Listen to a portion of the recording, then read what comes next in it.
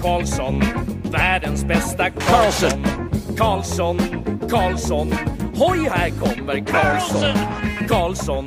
Karlsson, ingen annan Karlsson spelar jag så bra som mig.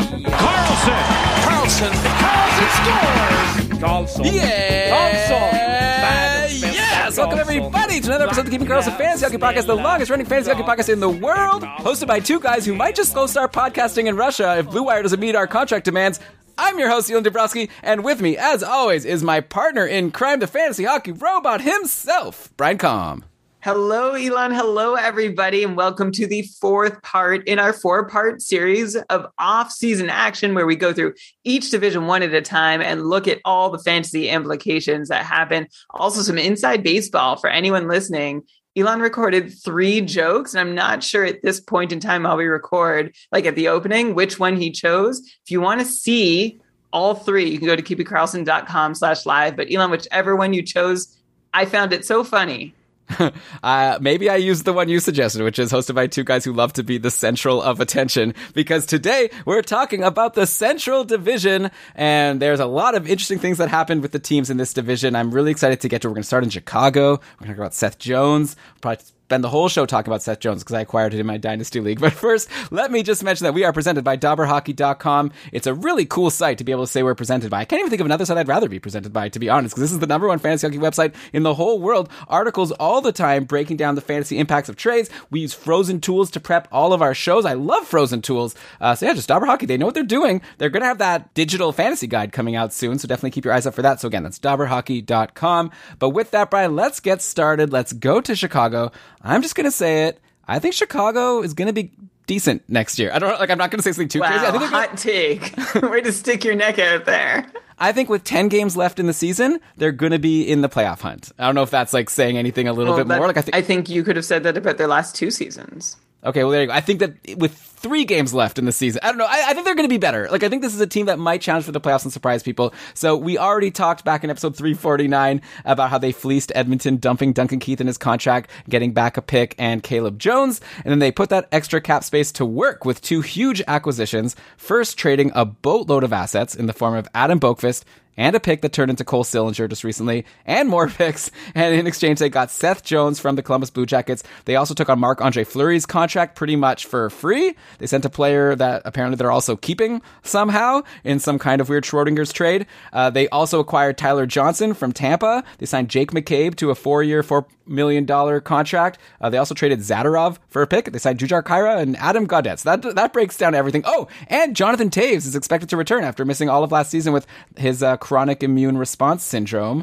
So all of that put together, I'm pretty excited for this team. Let's start with Seth Jones. And don't get me wrong, they totally overpaid for Seth Jones. They sent a lot of good assets, and then they gave Seth Jones this crazy contract. But regardless of that, just looking at next season, they've got Seth Jones coming in, finally a really strong defenseman to quarterback their top power play and play big minutes on this team that's desperately needing someone like him. So he paced for 60 points back in 2017-18 with Columbus. That was that last year with Panarin. And then since then, Jones has been steadily declining with paces of 50, then 44, then 41 points in the next 3 seasons.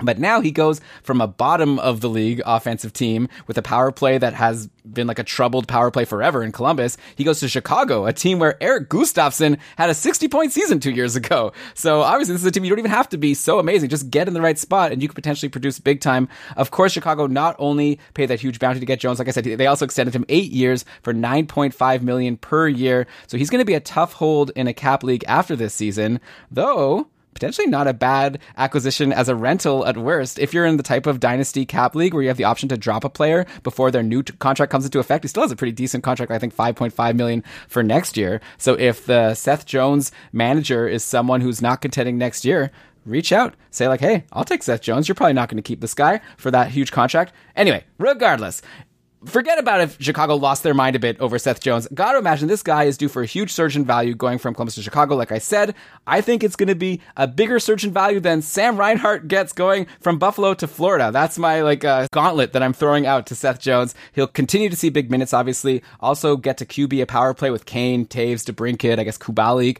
Nice improvement over the squad in Columbus. So Brian, I personally want to start Jones at a 50-point pace with upside for 60 or 65. Am I being too optimistic about this guy for next season?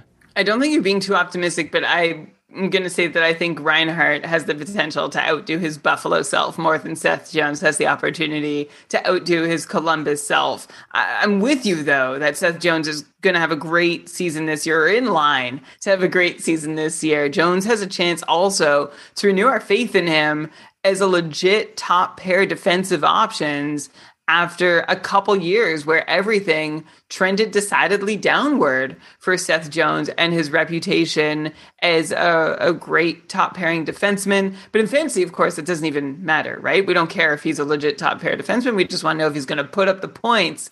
And Jones quarterbacking a power play with Patrick Kane and the other weapons you mentioned, anchoring that blue line at all strengths with no other competition in sight on his team seems like a really good spot for Seth Jones where he can just take this thing and run. Just remember, as we've talked about several times, the caveat with the player moving teams, it's unfair to PK Subban, I guess, although he could have just done better. But PK Subban struggled moving to another team. Here, so I'll throw a new one at okay. you so we don't always say Subban. Jacob Trouba. Okay, Jacob Trouba. Yeah, but he never got the role we expected. I was going to say with Subban, the difference between him and Jones is that Subban, when he got to New Jersey, he had Palmieri, Gusev, and Hischier, and a little bit of Hall on the power play there, whereas Seth Jones is going to have better quality personnel to work with on the power play that he's going to quarterback. So it seems like it should be harder for Jones to fail in this situation. I could definitely see huge value for him in Chicago. His best year was a 60-point pace, and that came with 24 power play points.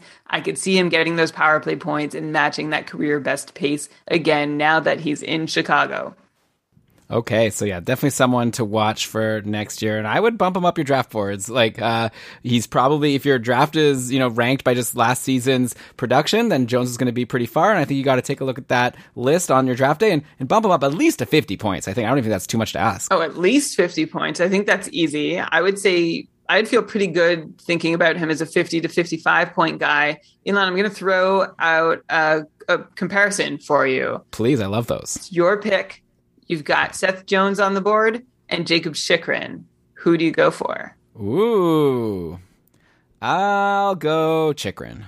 But okay. Chychrun is so good. That's nothing against Seth Jones. Jacob Chychrun took so many shots last year. He scored all those goals. I know Arizona's a mess, but they were not that great last year too. So that's a tough one. It is a tough one because Chychrun has so little around him, right? Garland got sent out. Ekman Larson sent out.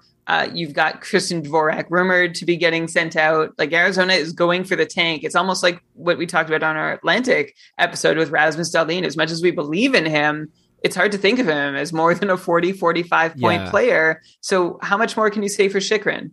Yeah, okay, I changed my mind. Okay. I think I want Seth Jones, actually. Good. I don't know. Oh, that's a really hard... I need to see some projections. I want to see what Dumb Lucian thinks. Okay. I think I go Seth Jones, but I'm with you. It could be close, but I go Seth Jones. It could be also not close, right? Jacob Chychrun was just so, especially in a league like a cupful, which values shots, he was just, and goals. Wow. Yeah. All right. Anyways, but even that we're like comparing these two shows how excited we are about Seth Jones for next year. Okay, then I guess let's talk about these other guys I brought up. So could Tyler Johnson get back to being that, I don't know, 50-ish point guy that he was in Tampa before that huge drop in time on ice and deployment last season? I guess it'll obviously depend on the deployment he gets this year. Like, I don't know, is he being brought into Chicago to be a top sixer or maybe more of a depth guy? Like, just looking at what the lines could be, I'd imagine, like, let's say Kirby Dach centering Kane and DeBrincat, then Jonathan Toews centering Kubalik and someone, right? Question mark. That could be Tyler Johnson. I guess it could also be like a Alex Nylander or Dylan Strome. Maybe Kirby Reichel is ready to come up and take that spot. So I don't know. There's a lot of options. So I'm personally not going to be betting on Tyler Johnson, but if we see him in the top six, there might be someone to keep on your radar. I guess so. I mean, we've seen Tyler Johnson play with great line mates before and not generate much fantasy value in recent history. So sure, if Tyler Johnson can hang around in the top six, you could look at him for about 50, but I don't think there's upside that goes much beyond it.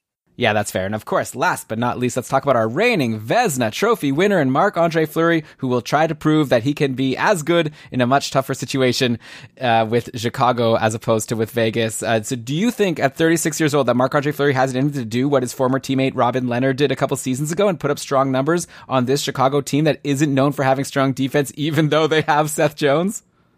They still don't have strong defense, right? This isn't going to be Fleury playing behind that great core and system in Vegas, but Fleury also outplayed his expected numbers handily last season. So it's pretty hard for me to say, no, I don't believe in Marc-Andre Fleury when I've said that before and been burned. But he's another year older and the defense is weaker. And really, in Chicago, when you get past the second line and top D pairing, things thin out really, really, really fast and kind of dramatically. So that would be reason to not necessarily believe in Fleury, but I am not necessarily going to count out the possibility that the reigning Vezina Trophy winner is going to have another good season. Yeah, I actually think, I know a lot of people have been saying like RIP Kevin Lankinen's fantasy value now that Fleury is coming in. I think if Chicago's smart, they're going 50-50 here, right? Or close to it. Like, why try to run Fleury into the ground? Like, it's not as if last year, well, I guess last year he did actually play a lot more than I expected him to, but I think Leonard was injured for part of that.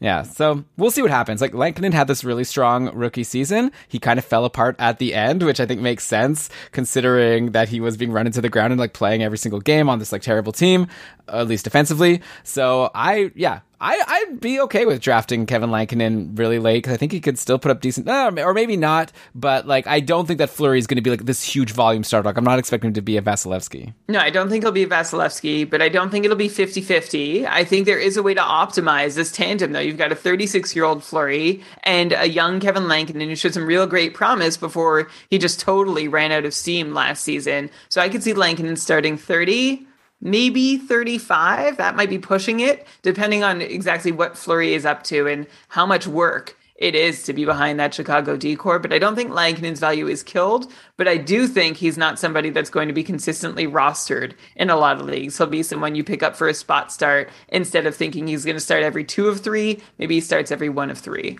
Yeah, which maybe isn't terrible, but yeah, I guess, yeah, grab him for those spot starts and see how he does. I'm interested to see how Lankinen will do. Maybe it will be good for him to have a year behind Fleury. Maybe now's a good time to trade for him in your dynasty or keeper leagues if you're thinking more long-term, because Fleury does only have 1 year left on this contract. Okay, so let's go now to St. Louis. So some decent movement on this team. So first of all, they lost Vince Dunn to expansion. Dunn mostly saw second power play time with brief times jumping to the top unit last year. Now there's really only Torrey Krug and Justin Falk to challenge for a power play time from the back end. I guess like Colton Parayko's there, but he got almost nothing last year. In general, we look at Krug, who had 32 points in 51 games for a 51-point pace last season. That's down from the 65-ish point paces he put up in his previous 3 seasons. He only had 13 power play points last year, so that's like a 20 power play point pace when he used to be closer to 30. Also, Krug had a super low 1.8 shooting percentage last year when he was generally around 5% or higher on the Bruins. So putting that all together, also with Vince Dunn out of the picture, so one less piece of competition, I guess, I'm kind of ready for a bit of a bounce back season for Torrey Krug. I'm not saying he's going to go nuts, but I think he could do better than this 50-point pace that he had last year. I agree with you, but I'm not locking it in at all. Let's look at what changed for Torrey Krug in St. Louis and why he was only able to accomplish that 50-point pace. First, Torrey Krug had a much bigger role at 5-on-5 last year as a Blue than he ever had as a Bruin. And I wonder if last year that adjustment was hard for him to make. He played 18 minutes at 5-on-5 on average each night versus usually seeing somewhere between 15.5 and 16.5 minutes as a Bruin. He also lost power play time. On the power play, Krug also wasn't getting to shoot from the same type of dangerous spots that he did in Boston. So the opportunities that he had when he was firing the puck were not quite as likely to go in. So even though he might have had like this low shooting percentage, I don't actually think that's a big deal. When he's had a higher shooting percentage, it's been because of the power play contribution he's made. And I don't know that the power play in St. Louis was set up to give him the opportunity to convert at the same rate that he did in Boston. So those are a couple things that didn't work out so well for Torrey Krug in his first year in St. Louis. We saw that Krug and St. Louis weren't quite as compatible as Krug and Boston were. They were like glove in hand, right? So I wonder, there's two things that could happen here to Krug's benefit. One is that Krug could adjust to St. Louis. Even better would be St. Louis adjust to him. It's like, okay, we see what you can do. We see what we've got. Maybe there's a way to build our system and our decor so that, hey, you have a more appropriate 5-on-5 role, and we do run our power play in a way that lets you contribute more. So I'm hoping that both player and team can make some adjustments so that Krug can get to be maybe a 55-point guy instead of a 50-point guy, but I wouldn't think of Krug having the potential to bounce back to what he was in Boston, which is what we talked about moving from Boston to St. Louis and how perfect Boston was as a situation for Torrey Krug. I don't see St. Louis being that perfect situation or as perfect a situation for Krug, which is why I'm not going to put him up to his career highs, but I will hope that he and the Blues have learned some lessons, that Krug can move from being a 50-point player to a 55-ish point player. Yeah, I think that's fair, and hopefully that shooting percentage improves a little bit, giving him a couple more goals, which would probably be enough to get him to be that 55-point player just in that. So, yeah, I don't know. I guess in your draft list, Krug, if he's sitting still there as a 50-point defenseman, I think that would be a really good time to take in, and maybe you go for him even when the 55-point guys are getting taken off the board. Okay, so let's look at the forward end, the guys who Torrey Krug is going to be dishing to, and of course, it appears that Vladimir Tarasenko will be out the door, but they've got some players to take his place in the top six. We've got Pavel Buchnevich, who the Blues got from the Rangers for Sammy Blais and a 2022 second. And they also signed Brandon Saad, who they signed to a 5-year, $4.5 million per year contract. Let's start with Buchnevich, who had this breakout season in the Big Apple last year. His ice time jumped to 18 minutes and 44 seconds per game on average, and he finished the year with 48 points in 54 games for a 73-point pace. And sure, he spent most of his time with Zibanejad and either Kreider or Lafreniere, but it's not like he's going to be surrounded by like schlubs in St. Louis. Like looking at a recent tweet from Jim Thomas, who's a St. Louis beat writer, trying to guess some lines. He was projecting how about like Ryan O'Reilly centering David Perron and Brandon Saad,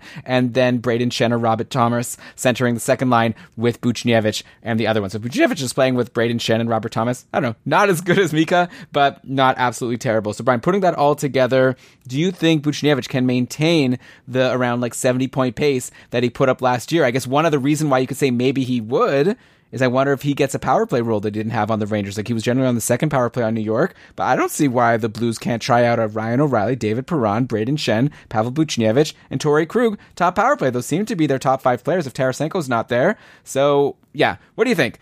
Can we see Buch once again hit 70 even though he doesn't have Mika anymore? Remember that Mika wasn't even Mika for a pretty substantial chunk of last year. And while Zibanejad did turn it on and that helped Buchnevich produce, Buchnevich still did what he did without being helped by Mika Zibanejad the whole way through. That said, I'm not about to give a unwavering endorsement of Pavel Buchnevich, who I've always liked, but I'm just not sure how high he can go. I'm looking at his numbers from last season, and Buchnevich has so many high markers of variance. His IPP is high, his shooting percentage is high-ish, his on-ice shooting percentage was high. All of these numbers that are flags for variance are all at or above his previous career high watermarks. And that's not what we'd like to see for these percentages. We like to see steady, even keeled, especially if a player is showing that they're producing to new heights. We want to see it happening on reliable, established percentages, which is not what I've seen from Buchnevich. He was also producing on the high end from a power play 2 role, although that won't be such a big deal if, as you're hoping, Buchnevich does land on the top power play in St. Louis. And I did mention off the top that, he did well with struggling Zibanejad and with a succeeding Zibanejad. But even so, Robert Thomas is a centerman. I'm still not sure. He still hasn't taken that step forward that we're all waiting for. And Braden Shen had a bad year last year. And so did Jaden Schwartz, right? So there's no guarantee that just because you're in St. Louis's top 6, you're going to be able to produce. So that's why I'm actually feeling a little bearish on Buchnevich, even though I really, really believe in his talent. I want to stay safe with him, and I think 60 points is a safe spot to work with Buch at. I think he could actually be really good and eclipse 70 points. He has upside for more than 70 for sure, but for me, it's feeling like a big bet to place at this moment that's going to happen, depending on where you draft him, of course. I actually see Buchnevich as being one of the guys with the biggest range from floor to ceiling of anyone who's changed teams this offseason. Yeah, I think that's very reasonable. And, we saw Mike Hoffman go to St. Louis, who we just talked about, and he didn't get the role that we expected. And I didn't even mention Jordan Kyrou in these lines by Jim Thomas, and Kyrou could definitely take a top 6 spot. So who knows how this is all going to shake out. And I think that I agree with you that Buchnevich is not someone I would reach for, just because I think there is a bit of risk there, but there is potentially some reward for sure. And then as far as Brandon Saad goes, he's been a 45 to 50 point guy in his last 3 seasons, generally in a secondary role on the Avs and in Chicago. If Jim's lines are correct, and I don't have any reason to expect that they may or may not be, they were just something I threw out there, but if Saad obviously can get a spot with Ryan O'Reilly and David Perron, that'd be pretty sweet. So we'll have to obviously see what his deployment is. But Brian, do you think that Brandon Saad still has it in him to be the 50 plus point guy that he used to be in his early 20s? He's 28 years old now. He's not like a really old man. He's been in the league forever, it feels like, at this point, and he's really fallen off lately. But like I said, maybe that was more to do with his role. Like, what do you think Saad's upside is going to St. Louis? Well, it's been 4 years since Brandon Saad broke 50 points. And like you said, Elon, he's not getting any younger, although he's never really been in a spot where he's had a lot of opportunity to show that he can be a 50-plus point player. And line one in St. Louis would be great. Just harken back to what I said when we were talking about Buchnevich, that we saw Schenn and Schwartz be barely and not rosterable, respectively, last season in St. Louis. Not to say that Saad is guaranteed to suffer the same fate, but just that it can happen, especially when there really seems to be just one strong center in the mix. So I'd love for Saad to do great things. In a full season with O'Reilly and Perron, it would be hard for him, I think, to finish below 55 points, but I'm just not sure that's exactly what's going to happen. So I would approach him with caution. I would think of him as a 50-point player with, plus or minus 5 points, which I know isn't getting terribly specific. But this is all to say I'm not getting excited about Brandon Saad in St. Louis, but I'm not writing off either that he could step up into a level of production that he hasn't seen for the last 4 years. Honestly, it does sound like you're kind of excited about him. Like, 50-point player would be pretty good. That would be higher than he's been in the past 4 years. I mean, he's been really close to 50, though. Let's not totally misrepresent. Yeah, that's true. Yeah, I don't know if I'm going to be reaching to draft him or even considering him like a late round potential steal, just because I don't think the upside is so high. But, you got some steady, like, at least a 45-point guy, I guess. I definitely agree with you there. Let's go now to Colorado. So not too much changing with the Avs, aside from in net, as Philip Grubauer pulled that shocking move on UFA Day, signing with St. Louis. I was really confident that Grubauer was going to go back with the Avalanche. It seemed like such a nice fit. And, that really scared Avs fans for at least a couple hours, probably wondering, like, what are we going to do in net? But, of course, then the Avalanche fans were able to breathe a sigh of relief as Sakic got a deal done with the Coyotes, acquiring Darcy Kemper for a 2022 first round pick and a 2024 pick and Connor Timmins. So Darcy Kemper now comes to Colorado. He's a guy who's had 2 amazing seasons recently in Arizona, where he was like above .925 save percentage when he was healthy, before falling off a bit. Actually, I don't know if people realize that Kemper wasn't that great last year, so he didn't play very much. He had a lot of injuries. He only played 27 games, and in those games, he only managed a .907 save percentage, so not the Darcy Kemper we had gotten used to in the previous couple seasons. Obviously, now he goes to this fantastic situation in Colorado, where Philip Grubauer was one of the top fantasy options last season, and obviously Grubauer is a good goalie, but I think obviously playing for Colorado had a lot to do with that. But to add in a wrinkle, we've seen news that Pavel Francouz is expected to be ready for next year after missing all of last season with a lower body injury. So I guess with Francouz, it's another Jonathan Toews situation, right? A guy who hasn't played in a while. Maybe people forgot about him. It's like a free acquisition. By the way, Colorado also has a Toews, so it totally fits. Anyway, a reminder about Pavel Francouz. He's a 31-year-old goalie who's done great wherever he's played in his whole career. Like, you might think like, oh, this is just some new guy. Let's see what he can do. But he's been awesome in the KHL. He was great in like the AHL when he played there. And he also had a .923 save percentage in the 34 games he played with the Avs in 2019-20. So if he's at 100%, the Avs, first of all, should be in a great situation for the team, right? Having this tandem of Kemper and Pavel Francouz, especially compared to last season where it was Grubauer or pretty much hard bust. All their other options in net were like really terrible. So Brian, do you think Kemper at this point is the sure starter like the patrons seem to think? He's been ranked as the 4th most valuable goalie in our rankings. Or could you see this being more like a tandem, much like when both Grubauer and Francouz were available and healthy in 2019-20? It's hard to say because Francouz wasn't available in 2020-21, and there was no other option, even though the Avs brought in, for some reason, Devin Dubnyk and Jonas Johansson. There's no other option than Philip Grubauer at the end of the day. So we don't know what the Avalanche are going to do now that they have two, whether they'll go back to the tandem that they did run, the back and forth between Francouz and Grubauer, with Kemper, of course, taking Grubauer's place. Kemper, by the way, let's not assume that he's going to be up to the task of playing a full season or taking on a starter's workload. He's 31 years old. And Elon, guess how many times Darcy Kemper has made more than 30 appearances in a season? 1. Nailed it. Way to go. In 2018-19, Darcy Kemper played 55 games, had a .925 save percentage, but Kemper's had his own durability issues the last couple years, missing notable time in each of the last 2 years because of injury. So I think that Kemper probably steps into Grubauer's place on the depth chart in Colorado as being the de facto starter, the guy with the leg up on being the 1A versus the 1B, or the number 1 versus the number 2. But Francouz is in the picture, so I would remember that before bidding big. You mentioned in our patron rankings, Kemper's right behind Vasilevsky, Hellebuck, and Lehner. I would say Kemper is a good distance behind those three, just because there is uncertainty. I wouldn't want to invest a lot on a Kemper pick, even though it could pay off huge. He's a really good goalie playing for a really good team. He's had a hard time staying healthy, and there is someone in the crease to compete with him. Yeah, I see Kemper as more around the value of like a Semyon Varlamov, like the type of guy, like a really good goalie in a great situation. Yeah, that's a good but one. With like a decent backup that could challenge. So I guess you have to decide, do you want to just have the safety of like every start he does get will be good, but you don't know necessarily how many he'll get. Plus, obviously, Kemper has these injury concerns, like you brought up, so that makes him potentially worse than Varlamov. But yeah, maybe you just wait and get like a UC Saros, like one of these goalies who you know is going to get a ton of starts and has also been like really great lately, maybe not on as good a team. So I think the patrons may have gotten this one a little wrong. I think they ranked Kemper a little high. I didn't vote for him, but we'll see. Obviously, wisdom of the crowds. We'll see how it plays out. So yeah, aside from the goalies, the Avs pretty much stand pat, aside from losing Jonas Donskoi to Seattle. So they re-signed Landeskog. They extended Cale Makar. I guess looking at Donskoi, he had a solid year last year. 31 points in 51 games for a 50-point pace, including 8 power play points. So that is a role that maybe can get filled. Maybe there's a new player who can take over as being a 50-point guy on this team. Watch out for Alex Newhook to get a full-time shot after dominating at Boston College last year and then putting up 9 points in 8 AHL games. I wouldn't be surprised to see Newhook put up Donskoi numbers in his rookie season.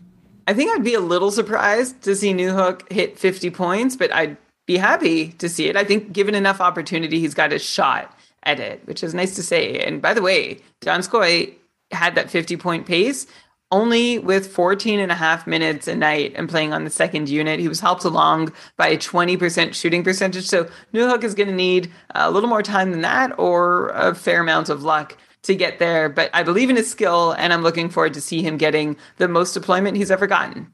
Yeah, I'm really looking forward to seeing the Calder odds come out for next year and see how far back Newhook is. If he's like further than like 10-1, he might be someone I'd place a bet on just because it's like a good situation. Also, Brandon Saad is out of the picture, so another person who will have to have his void filled in. And then looking at the D, Bowen Byram is there, so he might be ready to take on a higher role. I was about to say look for him to take on an increased role with Ryan Graves, shipped to New Jersey, as we already discussed a few episodes ago, but I just saw today that the Avs signed Ryan Murray, so he'll obviously get pretty big minutes like he has during his career, so maybe we're still a year or two away from Bowen Byram being a really big impact fantasy player because the Avs are just so stacked on defense. Brian, so next up we're going to go to a team that is not stacked in any position, but before that we're going to take a little break. You're listening to Keeping Karlsson. All right, we are back and ready to talk about the Arizona Coyotes, the team that's dueling with Buffalo for who's going to be the worst team next year. It's going to be like the Sens and San Jose Sharks from 1992-93. We'll see if they get to those levels. But yeah, lots of big names leaving Arizona. So they sent Oliver Ekman-Larsson and Connor Garland to Vancouver in exchange for some bad contracts and some picks, including a 9th overall pick, who they ended up taking Dylan Genther. So we'll see how that works out. But obviously that's not going to be too useful for next season. They traded Darcy Kemper Camper, like we just talked about, to Colorado for Connor Timmins and that 2022 first. Ranta has gone to UFA. Aiden Hill traded to San Jose for Joseph Kajanash and a second. They lost Tyler Pitlick to Seattle. They got a bunch of picks to take on Andrew Ladd's contract. They got a 2022 second pick to take on Shane Gostisbehere's contract from Philly. You know, you're telling me a lot of stuff, but I'm not hearing any actual hockey players ending up in Arizona. Ladd and Gostisbehere, but they were paid to take those guys, and all I'm hearing is assets and futures coming their way. Do they have a team next year in the desert? I mean, they definitely have a future team if all of these picks pan out, but for next year, yeah, I don't know. Like, let's look at. Yeah, so there is Gostisbehere. He's going to play. Andrew Ladd's not going to play, obviously, but Gostisbehere, he actually had a half-decent season last year, right? When he wasn't benched, he had 20 points in 41 games for a 40-point pace. He averaged around 20 minutes of ice time. It's kind of weird for a guy who will either get 20 minutes of ice time or be benched. So that was a really weird situation for our friend Shane Gostisbehere. Brian, do you think that he can step into the OEL role and continue to produce as a 40-point defenseman in the desert just like OEL did last year? I guess there's a chance for Gostisbehere to reprove himself, although if he could choose one, I'm guessing this wouldn't be it. He's not been the most defensively steady player, to say the least, as of late, and there's going to be a lot coming his way. So I think the best we can hope for from Shane Gostisbehere is that he throws a bunch of shots on net, picks up some points, and maybe when he picks up some points, he can get towards 40. Like, I don't know if this Arizona team is deep enough for two defensemen because they've got Chychrun. So for a second defenseman to clear 40 points, I'm just not sure it's possible. I, of course, am quietly hoping that Gostisbehere somehow reclaims himself and gains some trade value to the point that the Coyotes can then flip him to a team where he can produce. Of course, I'll never stop holding a candle for Shane Gostisbehere. So, but your question was, can he pull an OEL? Like 40 points? Yeah, sure. You probably put some more shots on net too than OEL, but I think that's a big expectation. Ekman-Larsson has been pretty difficult to roster over the last couple seasons, and I don't expect it will be any easier to hold Gostisbehere on your fantasy team. Yeah, I mean, the thing is, you're saying how, like, maybe he would have not chosen to go to Arizona. I almost wonder if you're in a situation where you've been benched, maybe you want to go to a situation where all of a sudden, like, you're actually, like, one of the better players on the team and clearly not a bench option. So we'll see what happens to Gostisbehere next season. I think it'll be interesting. So aside from that, what did they do? They got Ryan Dzingel, signed him to a 1-year, $1.1 million deal. You might think, this is totally fantasy irrelevant. Stop bothering me. I could be listening to something more interesting. I could be listening to Big Brother live feed updates. But, like, Dzingel was good on the Sens that one time. Time. But, like, look at who. So someone's going to have to get into the top 6 in Arizona. Maybe you're saying that no matter who it is, they're going to, still not be worthwhile. But I'm looking at who they have. So they have Clayton Keller. They have Phil Kessel for now. Apparently, there's, like, rumors that they're going to try to trade Phil Kessel. And same with Christian Dvorak before you mention his name. Okay, so they have Dvorak, who they might trade. They have Nick Schmaltz, so it might just be Keller and Schmaltz. So someone is going to have to get the top 6 and top power play time, so maybe it'll be Dzingel. I don't know who else it could be. Maybe Barrett Hayton. If he can make the team. That pick was a really bad pick. Barrett Hayton at 5th overall. Well, we don't know that yet.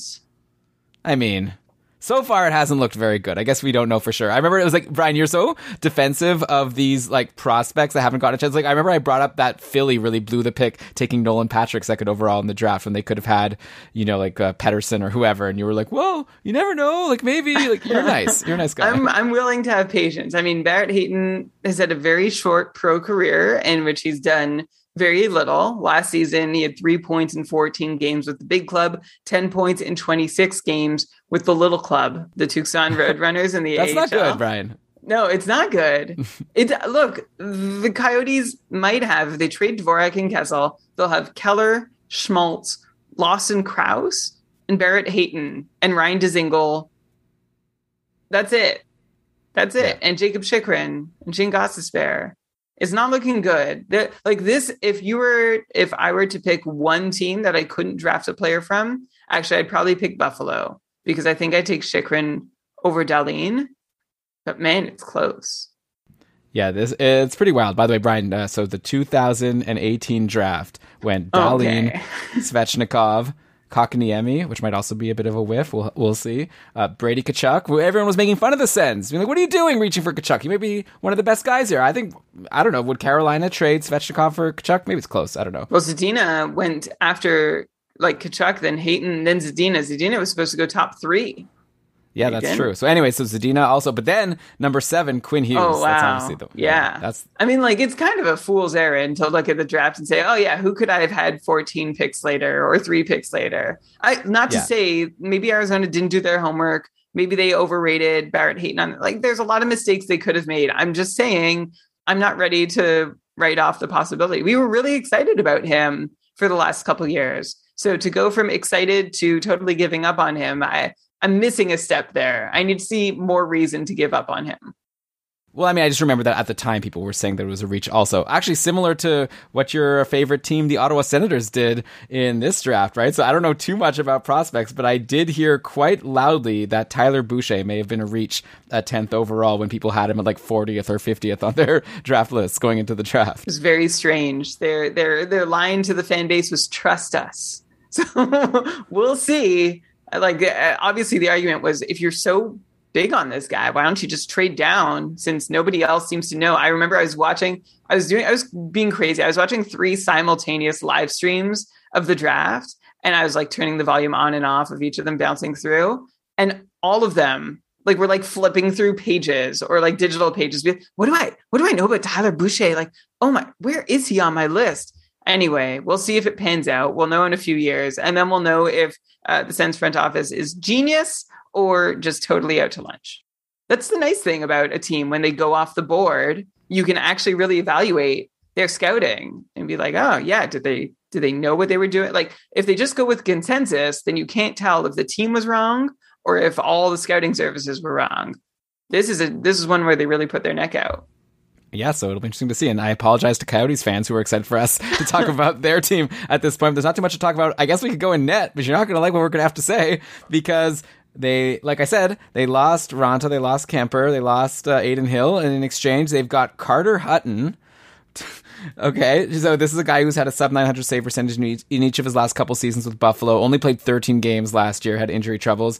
So he's brought in at a league minimum $750K. And then they've got Joseph Korshanash, who is also, from I've heard, not that amazing. I guess we'll see what he can do with potentially an increased role. I'd imagine, by the way, Korshanash is the starter next year. I have no faith in Carter Hutton. I guess we'll see. There's also this guy in the system, Ivan Prosvetov, who got some games last year and wasn't very good, either in Tucson or in Arizona. Man, so Brian, I don't know. How do we compare? Dell Anderson in Buffalo or Korshanash Hutton in Arizona? I've never seen tandems like this before in my history of hosting this podcast with you. I've never seen a team with such bad goaltending. No. And we had Martin Jones and Devin Dubnyk with the Sharks. And I think the difference between them and these is there's no hint of a starting goalie here, right? It was Martin Jones. Oh, maybe he can step up. It wasn't that long ago, but Hutton has never shown himself to be a starting goalie. Korshanash has barely played in the league. So I'm not feeling very confident. If you're in a plus-minus league, you might not even want Jacob Chychrun. You're in real trouble if you're drafting any Coyotes. So this is just a team to avoid, unfortunately. Kind of reminds me, do you remember when we were doing, was it our first almanac or our second almanac? Maybe it was the Canucks chapter, and we had nothing positive to say about the team. So we just talked about historically good Canucks. Do you remember this? Yeah. Oh, it feels like so long. Now they have so many fantasy relevant players. Good job, Jim Benning. Turn that team around. I don't know if that's the lesson, but the upshot for Arizona fans is maybe in just a couple years from now, you'll have found a really great couple cornerstone pieces to be excited about. Yeah, they could have had one in Quinn Hughes, but they took Barrett Hayton instead. Okay, so let's go to Dallas, who was also pretty quiet. So I guess we're kind of rounding out the show. Dallas, Minnesota, Nashville, and Winnipeg all didn't really do too much. The biggest signing for Dallas, I guess, is bringing in 36-year-old Ryan Suter. They got him on a 4-year, $3.65 million contract after he was bought out by Minnesota. Suter actually had a really awesome season in 2019-20. I think people might forget that he had a career-high 57-point pace in that season in 69 29 games, but he fell hard last season. Only 19 points in 56 games for a 28-point pace. We went from like his best ever season to one of his worst ever seasons.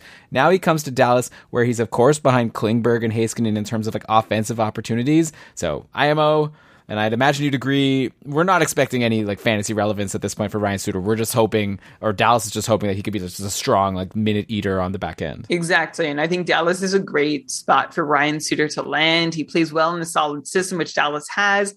And Suter can play with Heiskanen or Klingberg in the top 4. But at 36 years old and on a new team, I don't expect much fantasy value from Suter, especially with 2 power play quarterbacks ahead of him as it is. Maybe you'll get some good peripherals out of him, and I don't know, 30, 35 points. Even that seems stretching it. But yeah, no fantasy value here, except for perhaps some odd peripherals and maybe a point here or there. This is just being completist, right? There's no, like, we have to say Ryan Suter moves to Dallas. I want to say something about Dallas. I guess we could also talk about Braden Holtby.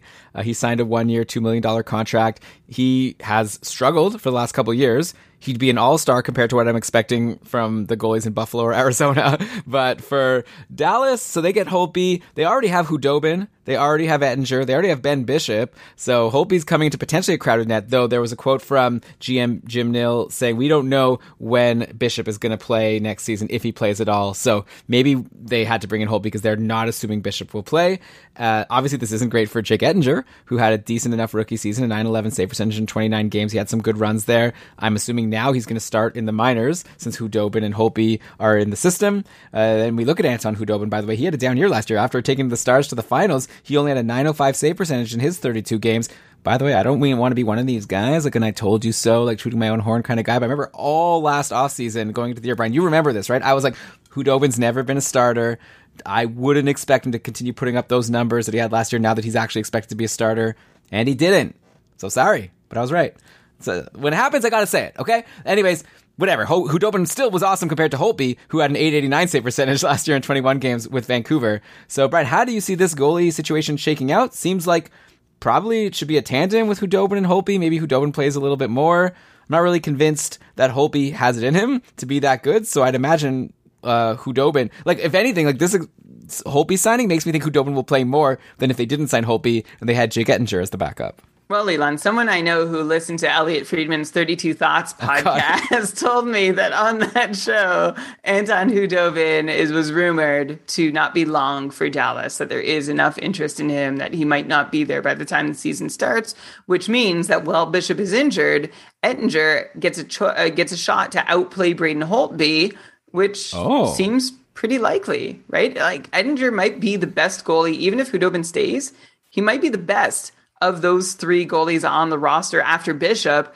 and could offer some solid value until Bishop gets into the lineup. He seems like someone, Ettinger, who you can draft and be ready to cut bait with. Like, he's not going to be a full season hold, but he might help you for a month or two right off the top.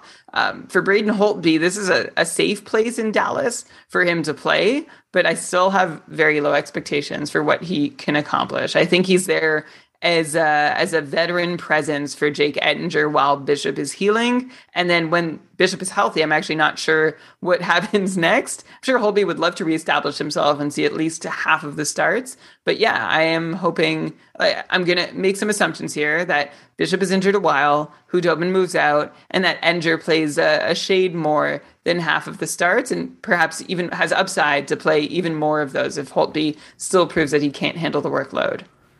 Well, as someone who's the friend of someone who has a friend who listened to the 31 Thoughts podcast, clearly I missed this rumor. And if it's true that Hudobin gets moved, then yeah, give me Ettinger for sure in my fantasy drafts, because I definitely have a lot more faith in him than Braden Holtby. Okay, so let's go now to Minnesota. Ryan Suter's former team, who probably the biggest moves they made, at least in terms of headlines, was buying out Ryan Suter and Zach Parise. We already talked about that a couple shows ago. And they really didn't do that much else. Yet, we're still waiting for them to sign Kirill Kaprizov and Kevin Fiala. They should really do that. That was my joke, by the way, at the start of the episode. If that's the intro that we used, that Kaprizov has potential, or there was like news or rumors that he's potentially threatened that he's going to go back to the KHL, or that's potentially a possibility. The GM of Minnesota is saying like he's not worried about that. So let's see how this plays out. Fiala just recently opted for arbitration, so I guess they weren't able to agree on a deal, so they're going to get Fiala for a year or two, and then I imagine he'll be a UFA. So we'll see what happens there. That would be a huge loss for Minnesota, but that's something to worry about in a year or two. In the meantime, what have they done? They signed Alex Goligoski. That's all I got for you, Brian. He signed a 1-year, $5 million contract. Goligoski had 22 points in 56 games last year for a 32-point pace. Perhaps with Suter out of the picture, Goligoski sees some increased power play time than he had in Arizona. Like, he could be the guy instead of Suter playing on the second unit with Dumba, while like Jared Spurgeon is playing on the top unit. Maybe Goligoski can challenge for around 40 points again, which is probably the ceiling of what I'd expect from him. He's potentially valuable in fantasy because he's great for blocks. And so if he could be like a 40-point defenseman with lots of blocks, that would be good, but probably not something you want to bank on. No, I wouldn't want to bank on much production from Alex Goligoski. He's the same age as Ryan Suter, and he also paced for roughly 30 points last season. So I'm not expecting 40 from Goligoski. I'd be happy with 35. And you might like the peripherals that Goligoski offered in Arizona. But when's the last time a Minnesota defenseman provided you with great value there? I don't think that there's the same opportunity for hits and blocks to be gathered in Minnesota as there were in Goligoski's former situation. So I see Goligoski as being less relevant now that he's in Minnesota, and he was just barely hanging on to relevance last year. So that's not saying a whole lot about his fantasy value. Okay, so that's it. Hopefully we'll be talking soon about Minnesota re-signing Kirill Kaprizov. At which point we won't even have that much to say. We'll be like, good. He's very good. Expect 80 plus points. That's what I'll say about Kirill Kaprizov when he signs, if he signs. So let's go now to Nashville and talk about a team that we kind of already talked about quite a bit in episode 349. So go and listen to that episode if you want to hear our breakdown of how they lost Ryan Ellis and Victor Arvidsson. I feel like saying they lost these players actually isn't probably the right word, because they traded them and got returns. Actually, what was the return for Victor Arvidsson? I think that was only a pick, so that wasn't really too much of a return. Regardless, they got Cody Glass in return, at least in the Ryan Ellis trade. Nothing too much else to report since that last episode. They extended Mikael Granlund for another 4 years, $5 million per year. So I guess we could strap in for another 4 years of Granlund barely scratching fantasy relevance once in a while and then falling off. They signed David Rittich to a 1-year, $1.25 million contract, so he'll back up Saros with Pekka Rinne retiring. And that's pretty much all I got, Brian. So any fantasy relevance that you want to bring up for these changes on your end? No, I don't think so. Mikael Granlund in Nashville is like the weirdest marriage, right? Granlund plays minutes for Nashville, and Nashville is a place where Granlund plays, but it doesn't seem like either side is giving the other maximum value, and yet they just signed on together for another 4 years at $5 million. So I'm glad Granlund has a contract. I wish he was in a place where he could do a little bit more. Remember those years, Elon, just before he went to Nashville? He was amazing in Minnesota. He had broken out, and it was so exciting, and then splat. He arrived in Nashville and did very, very little. So that's a bummer.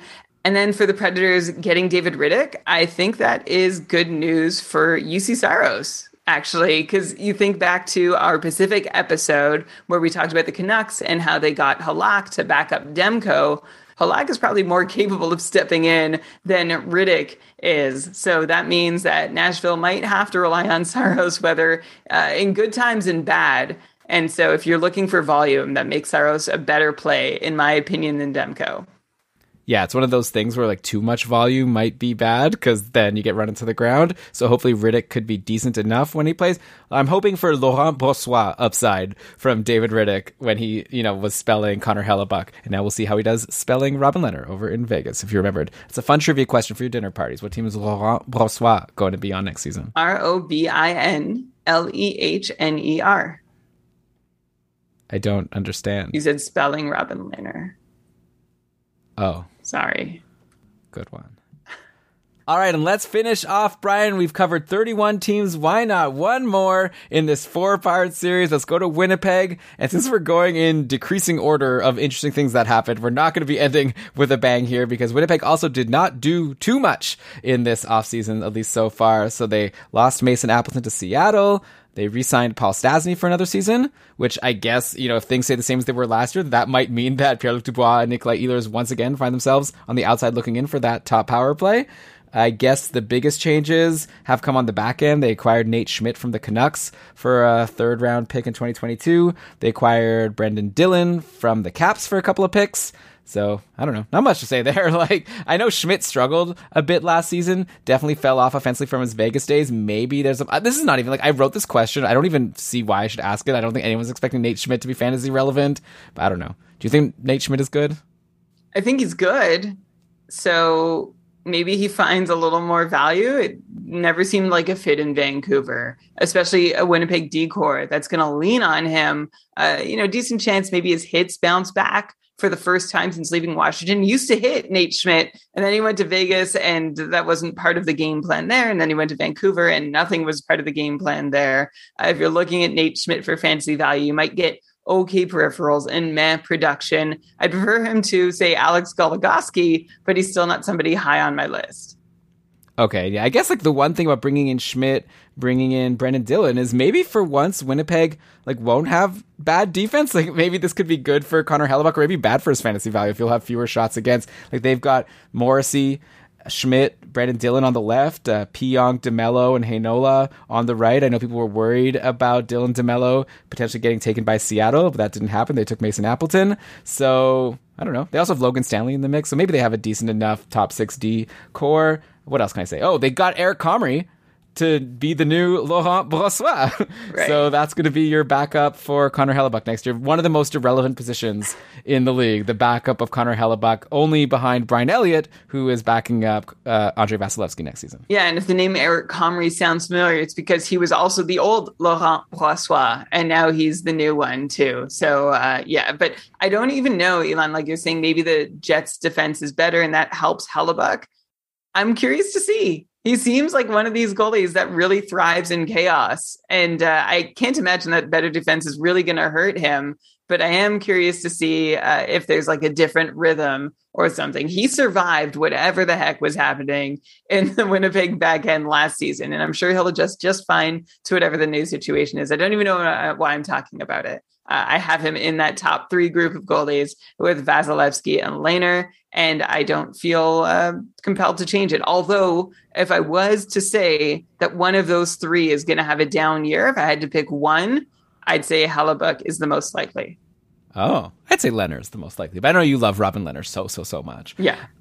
Brian, we did it. We made it through all 32 teams in 4 episodes, and here we are. We're totally up to date on everything that's gone on in the NHL, I think, except for the draft. We still need to do an episode about the draft at some point. But aside from that, I hope you've enjoyed. Now I'm talking to the listener. I hope you've enjoyed these episodes. Let us know if you did, or if you didn't. Tweet at us, at Keeping Karlsson. We'd love to hear your feedback. If you enjoyed it, we'll, of course, take that 5-star review on Apple Podcasts. If you didn't enjoy it, then just... why are you even listening at this point? That'd be so rude to listen through all 4 of these episodes. You didn't like it, then leave us a bad review on Apple Podcasts? You must have liked it a little bit if you made it this far. So I'm assuming I'm talking to no one at this point. Anyway, why am I rambling here? Okay, we got our Patreon, keepingkarlsson.com/patron. Check that out. But with that, let's just... let's get going here, Brian. Let's cue the outro music. Why don't you go ahead and read us the credits? All right. This episode of the Keeping Karlsson Fantasy Hockey Podcast was presented by Dobber Hockey and powered by our patrons. Logo art from BrandonWeave.com. Outro music by Pat Roach. This episode was researched with help from Dobber Hockey, Frozen Tools, Dobber Prospects, Natural Stat Trick, Evolving Hockey, Cap Friendly Hockey Reference, Hockey Viz, Hockey Database, Elite Prospects, and NBC Sports Edge. I guess we haven't talked about Evander Kane and these alleged rumors of him gambling. So, anyways, that's the one thing we haven't discussed. But what is there really to say? Watch it. If you have Evander Kane in a keeper league, who knows? Yeah, I mean, we got the news at the dawn of this past season that he was filing for bankruptcy, and like everything was thrown in the air, and he had a really, I don't know, there's a lot to talk about. Not really for our podcast anyways. Yeah. That's more, listen to 31 Thoughts. There's a lot of off-ice stuff to talk about which we know nothing. I guess we'll just wait and see whether he's playing or not come October. Okay, so now we've covered everything. Okay, so great job as always, Brian. Coming up soon, we've got some more 32 Beats interviews coming up. We're also going to start talking about the Cacupful. We've got an episode planned about league design and announcing all of the exciting rule changes that we've got planned for the Keeping Karlsson Ultimate Patron Fantasy League. So make sure you are subscribed. And until then, Brian, what should people do? Do what you can to help make it so that fantasy hockey is for everyone.